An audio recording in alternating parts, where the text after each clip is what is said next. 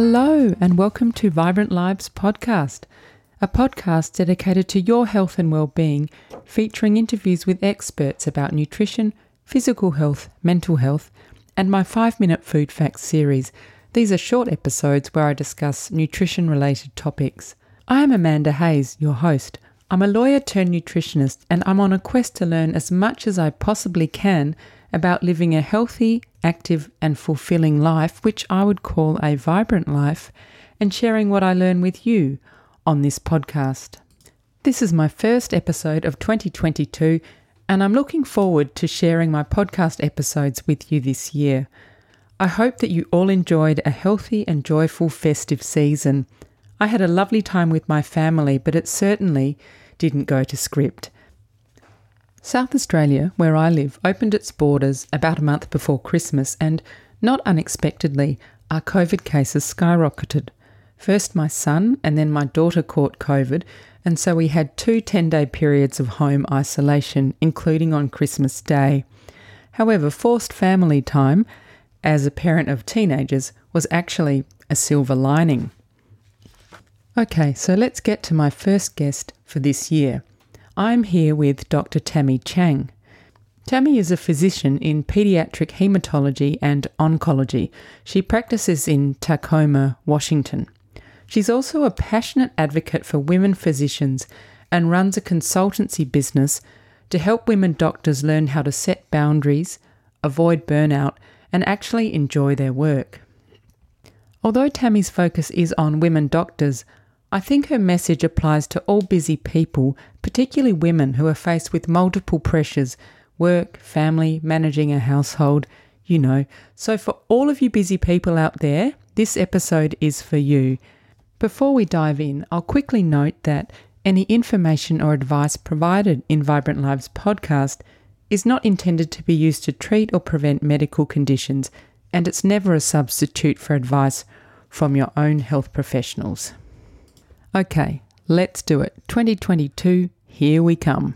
Today I'm here with Dr. Tammy Chang, who is a pediatric hematologist and oncologist and an empowerment coach for women. So, hi, Tammy. Hi, it's so good to meet you and be here on your show. It's such a pleasure. And I thought before we get stuck into some of the work that you're doing, I'd like to ask you some quick fire questions to get to know a little bit about you. So Tammy, where did you grow up? Portland, Oregon. Lovely. And what is your favourite form of exercise? Oh, I love to run and actually have really fallen in love with Tracy Anderson workouts recently. Oh, right. So I don't know who she is. Is she a sort of an online type of person that does things you can follow it? Yeah, great. Is it an all-body sort of gym type thing, or is it Pilates or? Kind of a combo. It's Pilates-like, I think, right. Out of all the different forms, but it's actually great for the aging body. Excellent. I find it's great. No, very low impact, so I love it. Oh, that's fantastic. It's good that there are women out there doing things like that, I think. And Tammy, your go-to meal for dinner. So if you were working and you came home and wanted to cook something quick and healthy, what would that be? Oh, I would actually probably get takeout from our favorite Thai restaurant, and it would be just fresh spring rolls. Yum. With tofu. Yeah. Oh, that sounds delicious. And what are you currently reading? Oh, I'm actually reading the Brene Brown's most recent book, Atlas of the Heart. Have you read that one? I haven't. The one I've has started reading but haven't finished is, I think it's called Braving the Wilderness. Yes. Yeah. I've got about 10 books next to my bed, which is not great, but it means that I pick up the one that I'm in the mood to read. So I'm about halfway through that one. She's amazing, isn't she? She is. I love all of her work. Yeah. In fact, her name comes up reasonably often on my podcast. A lot of women listen to her and read her books. And Tammy, what are you listening to at the moment? It could be a podcast, an audiobook, music. I've actually really been listening to the Charlie Brown soundtrack a lot. As in the comic? No? Yes, the kids, yeah, because it kind of carried over from Charlie Brown Christmas, and then I just wasn't ready to let go of the holidays, so I switched over to the Charlie Brown soundtrack by the Vince Guaraldi Trio, and it just puts me in a good mood. Oh, that's great! Need to fly to the moon. That's my favorite one on the track. Oh, brilliant! And your favorite way to relax? What's that? Oh, just snuggling with my fur babies. Nice. And I believe, have you got 4? I guess I do have 4. I do have 2 golden retrievers and 2 cats. Oh, lovely. Oh, it's such a good thing to do, isn't it? So, Tammy, if we talk a bit about your background and your work, so at what point in your life did you know that you wanted to become a doctor?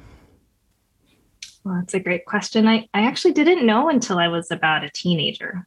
And my father is a physician. Oh, okay. Well, that's really interesting because I understand from friends that are in the medical field that a lot of them have this passion from quite a young age, that's really what they want to do. So in terms of your training, you completed your, I guess in Australia we'd probably call it undergraduate training at Brown University, and then you did a 4-year combined internal medicine and paediatrics residency at the University of Massachusetts, and then a fellowship in paediatric hematology and oncology at the St. Jude Children's Research Hospital in Memphis. So you've clearly done a lot of training. When you started working as a young attending physician, was it how you imagined it would be? No, and that's a big thing that I'm very passionate about now. It was so much harder than I thought it would ever be. And I thought training was pretty hard too. Right. Well, that's really interesting. So you say, and this leads on from that obviously, that you say on your website that you suffered from debilitating burnout. And at one point you thought about quitting medicine, and that's the thing you'd worked so hard for. And you thought that was at that point the only option, but then you decided to ask for help. Was that a difficult decision for you to ask for help? It was not something that I had been trained to do or felt was okay to do, especially in medicine. Yeah. And there's such a culture of soldiering on, even when things are tough. Yeah, I mean, my background is in the law, and I mean, it's different because you're not dealing with people's lives. So it's, I guess, not as urgent or present, but there is also that mentality of you just keep going, you work long hours, you don't complain. And obviously in your case, and I imagine many other women, it becomes quite overwhelming and debilitating. So driven by your own experience, you then decided to expand your training in related but different ways so that you could support other women physicians. So clearly you have a desire to help others. But in your opinion, was the kind of help that when you were looking for it and needed it, was that lacking or hard to find for women doctors? Yes, and that's why everything I'm part of now is really everything I wish I had a few years ago that I wish was available for everyone else. Yeah, it's often the way that personal experience drives what you end up doing. 2 years ago, I interviewed an Olympic rower, and she has now set up a consulting company for young women elite sports people, and that was driven by what she didn't have and what she wished she knew at the time. Yeah. So I can see how that can evolve from your own experience. And the other thing that I find really interesting, Tammy, is why did you decide to tailor your program to women? So in other words, what are the specific pressures that face women physicians? Yeah, I don't know what it's like in Australia, so I can't wait to learn from you and your community too. In the United States, it's very tough for the women physicians. We're finally more than 50% of medical students, which is huge. But we know that 40% of women physicians are actually quitting or going part-time within 6 years. And what do you think about why particularly is it hard for women? Is it because they're juggling other things as well? Yes, it's that. And I think you had that same has another question about, is it similar to other professional women too Yes. as well? And absolutely, it's the pressures outside of work, it's the pressures at work. It's a combination of multiple factors. Yeah, and unfortunately, it seems that even in this day and age, most of the household duties sort of fall on the shoulders of women. And so women who are working, juggling family, it's really difficult, isn't it? Yeah, it absolutely. I think it is for all women. Right? Yeah, so do I. But I think probably the thing for women doctors is that because you're in a caring role, it's probably even harder because you feel that pressure from the people that your patients and their families, and you have that strong sense of wanting to be there and help them. Yeah. So we've talked a little bit about the pressures. So before we go on and deal with some solutions, I just wanted to quickly ask you, because it's so topical, and I know it's hard to answer this in a short way, but what's the COVID pandemic been like for physicians? How has it impacted the daily expectations and stress loads of physicians? In general? Yeah, in general, just in the US. Well, I guess in terms of what you've seen. Oh, yeah. My work separate from a coach is actually provider wellness. I'm the director of provider wellness for my large healthcare system. Mm-hmm. So that's actually what I do, is help to make things better and create a true culture of wellness and well-being for all the physicians. We have 4,000 in our system. Oh, right. They are struggling. Every single one is struggling. Oh, that's so hard, isn't it? I think in the US, the pandemic's probably been even more extreme than it has been here in Australia. But I know there's been a lot of, here anyway, elective surgery's been put on hold and things like that. And when you hear the word elective surgery, you think, oh, maybe that's something that someone doesn't need. But actually, it's important surgery that's been put on hold. So, it's had a huge impact on people's day-to-day lives, I think. Yeah. Oh, everywhere. I mean, that's the case worldwide. Yeah. Right. That's the one universal experience of all that we're all going through. Yeah, it is fascinating in that sense, isn't it? We might have these boundaries on maps, but the pandemic doesn't care about those. No boundaries. No. Yeah. So you said it's very difficult for physicians and particularly women. And so I guess the thing that's really interesting and where your work comes in is looking at some of the solutions. So a big part of what you do as a leadership and empowerment coach is to help women physicians learn how to set boundaries. So I think a good place to start is, first, can you explain to us, what do you mean by boundaries? What are they? And secondly, why are they important? Oh, for sure. I didn't know what they were, honestly, until actually about 3-4 years ago myself. Wow. So much. I was a grown up by then, right? Yeah. Working. And the concept's been around since the 1980s, first introduced by therapists and self-help groups. Mm-hmm. And then it was made very popular in the 1990s by Townsend Cloud's first book, Boundaries. And so they've written over a dozen books, of course, since then on boundaries. And in essence, all it is that invisible line between what is ours and what is not. And I think in particular for women and for women physicians, what we struggle with most, maybe it's like this I think it's like this for a lot of women. It's just what's our responsibility and what's not. Yeah. Yeah.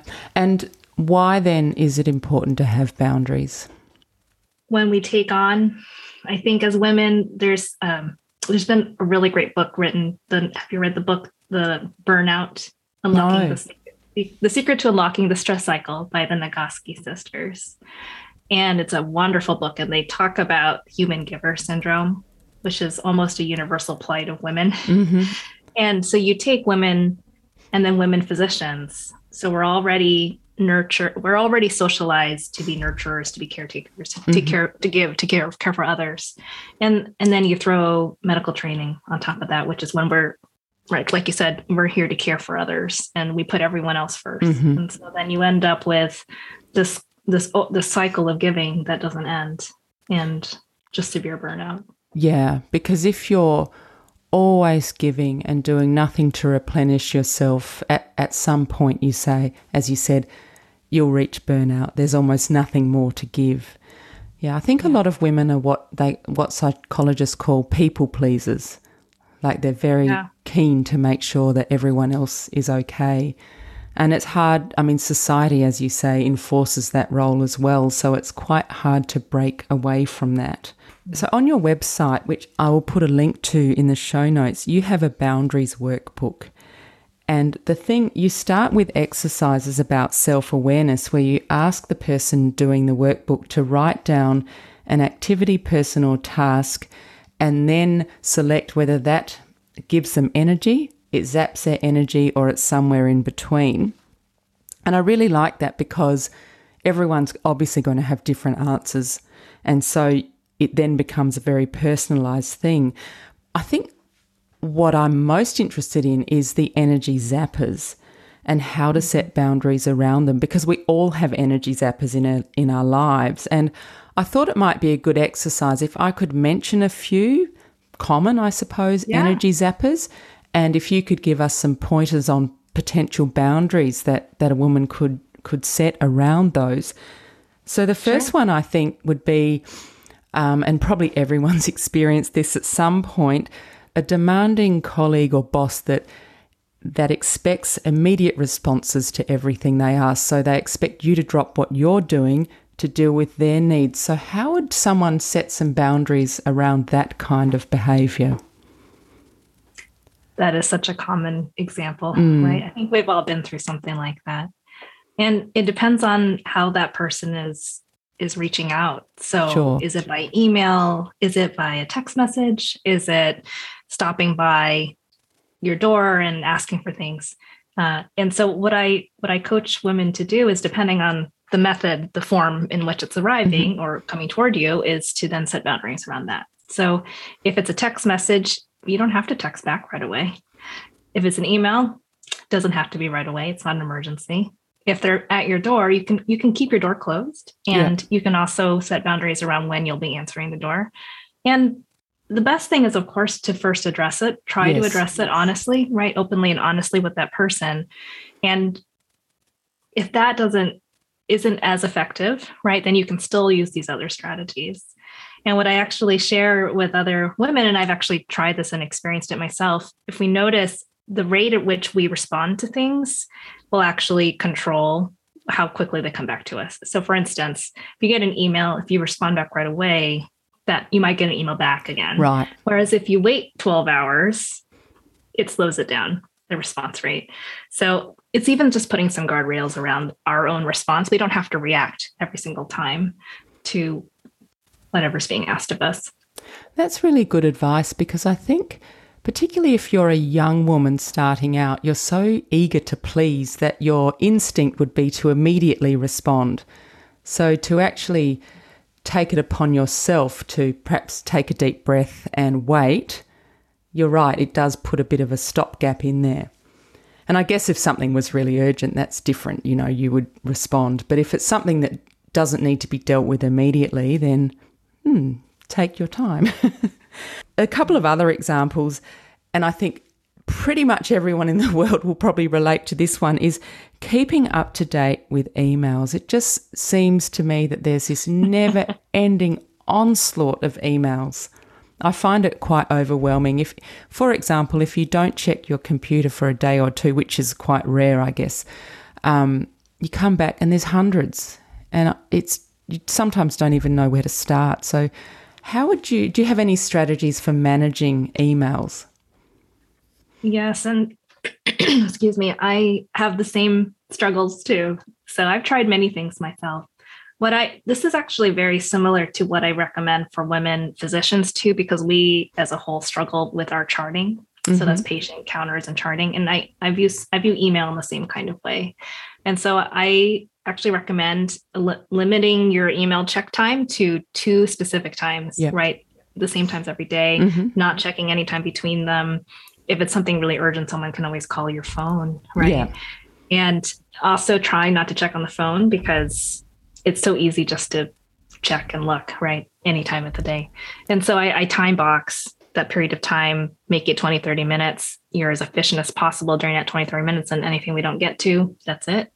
And I also recommend a one-touch email strategy too. So you touch an email once and then either it goes into a folder, it goes into the trash or whatever, or you respond to it right away so that you're not having to come back to it again later too as well. Yeah, I think that's an excellent bit of advice, and actually one that I think I'll try and follow myself, because I often read an email, think, oh, answer that later, and then read it the next day, oh, answer that later, and you might end up reading the same email 5 times, whereas in that time you could have dealt with it. So yeah, it could be done by then too, right? The one more example of an energy zapper, it's one that I struggle with, and that is grocery shopping. It just never seems to end. Like I know it's part of our life, but do you have some strategies about how to make it a bit more manageable and less of an energy zapping burden? Well, I have to be completely honest. We have Instacart in the United States. Okay. We have something like that. Is that an online shopping? Mm-hmm. Yeah, we do. Yeah. Mm. So we've chosen, it's actually an energy zapper for me and my husband. And so we've chosen not to do it anymore. Mm-hmm. We outsource. Yeah. So do you just go online and order what you want and then someone delivers it? Mm-hmm. Yeah. I mean, that does make sense. What about with fresh fruit and vegetables? Do you even all that? Of it. Yeah, all of it. Okay. Yeah. And it does cost a fee, right? But we view our time and our energy as just as important as the maybe $5 it costs to do that. Because we have a subscription over the year that we save money. That's a good idea. Because I think if you value your time and you factor that in, then it's worth the fee. Like the fees cost less than your time. Or especially our energy, I think. Yeah, exactly. On this topic of energy zappers, because I'm quite fascinated by this, what if an energy zapper is a chore, something that you have to do, something that you can't not do? Like, for example, you can't decide, I'm just never doing the laundry again because it zaps my energy. One thing I think of is something like cooking a meal for your family. I know that you can get takeout, but that's not always a healthy option. So what about those energy zappers, that things that we absolutely have to do, we can't outsource? Do you have some strategies around those kind of energy zappers? Well, I actually think there are ways to share the load or to outsource even when we think we can't. And I know I have many friends who live in areas where the families will take turns cooking too, right? They'll cook share so that each family only needs to cook once a week, for instance. And there are ways to have food delivered, et cetera. But I think also too, to answer your question about what to do when you really have to do it, right? I think there also are ways to modify and modulate how we think about it, which then impacts our emotions and then how we feel about it and then our behavior. So it can help to think, maybe we can turn a zapper a little bit into a meh, like an in-between, right? It may not be something we'll ever love, but we can maybe make it a little bit less painless. Okay. So cook share, that sounds intriguing. Is that when, for example, you might cook a meal for, say you have a brother and his family, so you cook double and give him some, and then he would do the same? That's a good idea. I'd never really... Or if we live in a little cul-de-sac area, and you can always do a meal, literally a meal share. So it could be 5 families coming over for dinner once a week, but then the other 6 days of the week you have meals at their homes. Oh, right. Wow. Or even if you just deliver the food without having, because sometimes you just want to be at home and relax, don't you, without other people in your house. Right. Another thing you mention on your website is that you were a dutiful and hardworking student and doctor, and I think those things go hand in hand. You know, if you're studying medicine, it's very likely that you're hardworking because it's a difficult course. And many women, in my observation, do have a very strong sense of duty to others, to their families, to their employers. And we have touched on this, but that kind of duty is possibly amplified in women physicians because they care for others, as we've mentioned. So I couldn't help thinking that setting boundaries would be something that might be quite difficult for women physicians and may bring up feelings of guilt about putting themselves, in quotes, first. So how do you advise women who are facing those issues? I think you've hit the nail on the head. Guilt is the most common thing I hear. We hear, I feel bad. I just feel so bad. I feel guilty for saying no, for not helping. I'm not a good team player if I'm not helping, right? I hear that over and over again.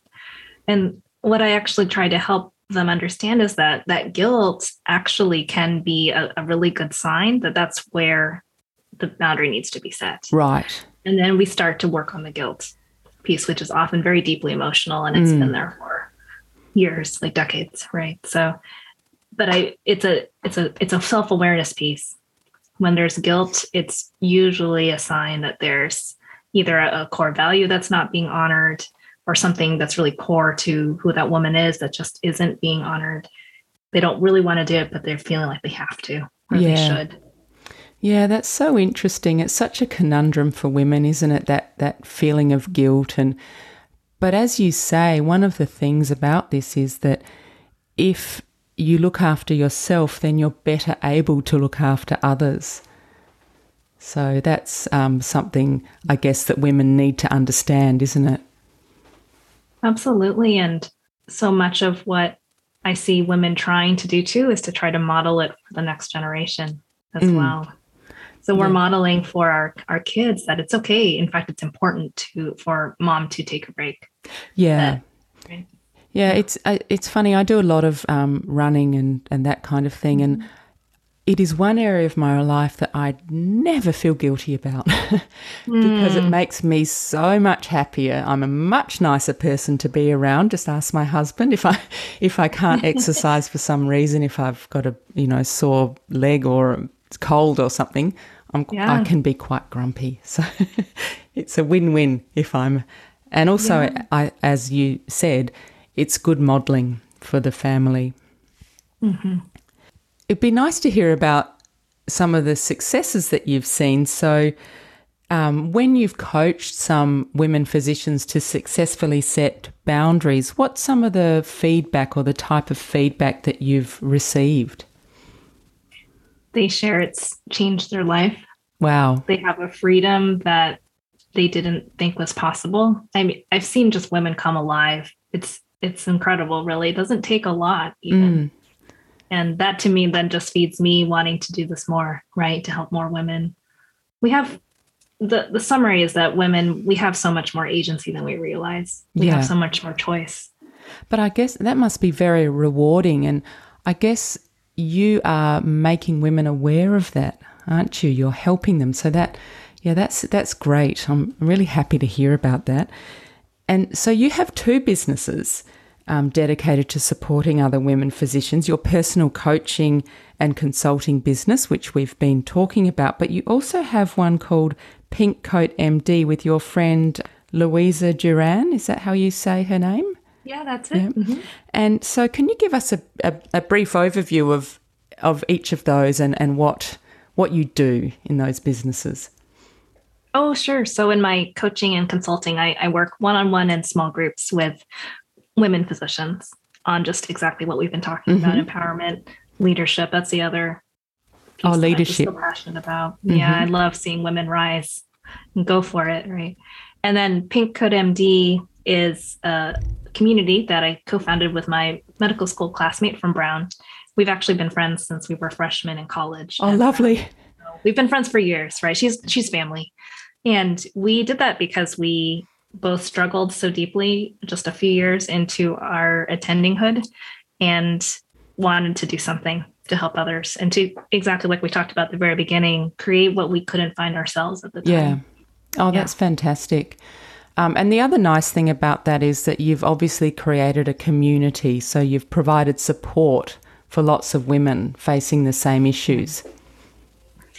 that's the hardest part, is to find other women you feel safe sharing with, right? Yeah, of course. And I think with something like being an attending physician, it's the issues that you face are quite specific. So it's good to have other women facing the same thing, isn't it? So you can really understand each other.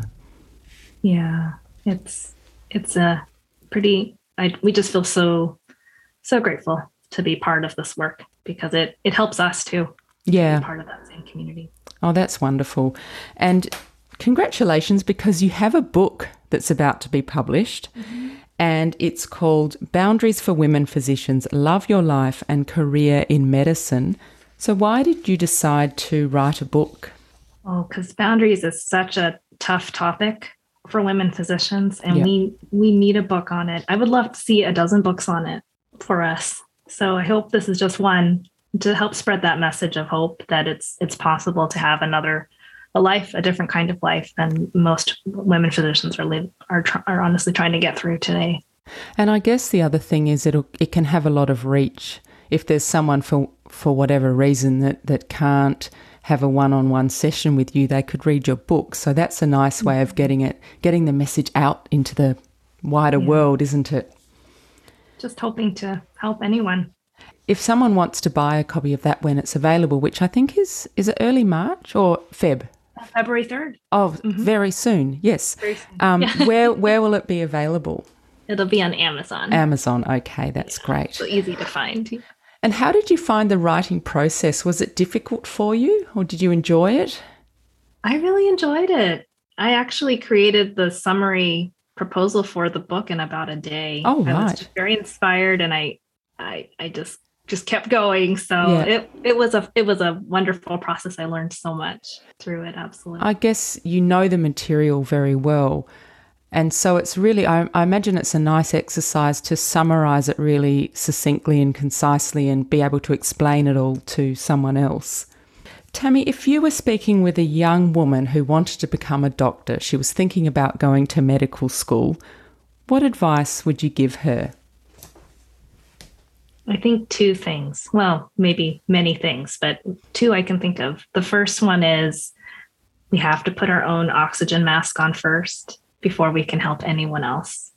And so your own needs and your own well-being is your number one priority. Mm-hmm. And the second one too, in the United States for sure, I don't know what it's like in Australia, but for physicians, our identity is so closely tied to our profession. And I think it's also what I would say to a young woman is you are a human being first before you're a physician. And so you then again, go back to number one, take care of yourself first before you can take care of others. Oh, that's excellent advice. I think the systems are a bit different over in the US compared with Australia. Yeah. I think probably one of the central differences that I'm aware of, obviously I'm not a doctor, so I can't comment with complete precision, but over here we have what's called a general practitioner, and they're the person that you will go and see, and then they'll refer you off to various different specialists. And so they're the person that has, holds your medical records, gets to know you, does all your checks like blood pressure and things like that. Whereas I believe in the US, you have family physicians, but people will often choose the person they want to see. Is that correct? That's true. They can. I think sometimes they still need the referral to a specialist. Oh, right. I'm a specialist. Yeah. Yeah. So anyway, in any event, the systems are a bit different, but the training, I believe, is equally rigorous. It's time to wrap up our lovely chat. So, Tammy, I saw on your website that you love to play the piano and you enjoy playing Rachmaninoff and Chopin, so you must be pretty good. So how often do you play the piano? Oh, gosh, never, not enough now. I did a lot growing up, so maybe once a week at best. I could always do more. And do you find, is that an outlet, a relaxation for you? It is, absolutely. It's very loud, though, in our house, yeah. And who inspires you? I really admire Michelle Obama in the United States. I just admire her so much. Yeah, she inspires me. She is quite an amazing woman, isn't she? She managed to navigate that role absolutely perfectly, I think. She had some excellent programs. She promoted health, but she also managed to just come across as such an authentically lovely person and very clever and articulate as well. And all the things, right? Yeah. Absolutely. And the final question that I like to ask all of my guests is, if you could recommend 2 things, they can be anything at all, that people could do to improve their well-being, what would they be? I would say the first one is sleep. It's under-recognized, undervalued. And oh my goodness. And in medicine, it's so funny that we tell people to get sleep and we rarely get good sleep ourselves. Yeah, exactly. So I would say the sleep and the exercise. I mean, I'd have to throw in the healthy food, right? I mean, that all goes together. Yes, it does. It's all linked up, obviously. It's interesting, isn't it? You know sleep is important, but your job is such that it's hard to get enough. Right. Yeah, but maybe that's where setting boundaries comes in. Right. We have to make those boundaries, or it's very easy for that to slide. Yeah. Yeah. It's interesting. A lot of my guests have said sleep in response to that question. So it seems like people are becoming more aware of, I mean, sleep is good for us physically, obviously. It's where a lot of repair happens, but also mentally. It's how we form memories, and it's good for our brain. Absolutely. And our mental and emotional well-being as well. Yeah, of course. So Tammy, thank you so much. It's been a real pleasure to chat with you, and I will put a link to your websites, and when the book is published, I'll pop a link to that as well in the show notes. So I hope you have a lovely rest of your day. It's evening over there, and it's the next morning here in Australia. It's morning where you are. Okay. Yeah, so I think you're Wednesday evening, I'm Thursday morning. Okay. You're ahead of us. We're ahead, yes. You're in the future already. I'm in the future. I'm talking to the past. This is pretty cool. It is pretty cool, isn't it? And it's cool that we can talk to each other like this. It's amazing. Thank you so much. Oh, thank you. It's been a real pleasure. And I'm actually looking, even though I'm not a woman physician, I am looking forward to reading your book, because I think a lot of the messages in there will be relevant just to women living busy lives. I hope so. That's my hope. Great. And my dream for others. Yeah. Well, thank you so much. And that was Dr. Tammy Chang sharing some of her wisdom around setting boundaries. Thank you so much for listening today, and I do hope that you enjoyed the episode. If you did, please share the podcast and tell your friends about it. And if you could take a minute to leave a rating on Apple Podcasts, it will help people find my podcast, and I'm always really grateful for that. You can subscribe to Vibrant Lives podcast on most good podcast providers like Apple Podcasts, Spotify, Stitcher, Overcast, iHeartRadio and Google Podcasts, and you can also subscribe on YouTube. Please follow me on Instagram at vibrant_lives_podcast and check out my website at www.vibrantlivespodcast.com. There you'll find a library of all my podcast episodes and reviews of books I recommend and more. So please do DM me or send me an email via the contacts page on my website and let me know what you'd like to hear more of or learn about, or simply just to say hi. Thank you so much for tuning in. Eat well, move well, think well.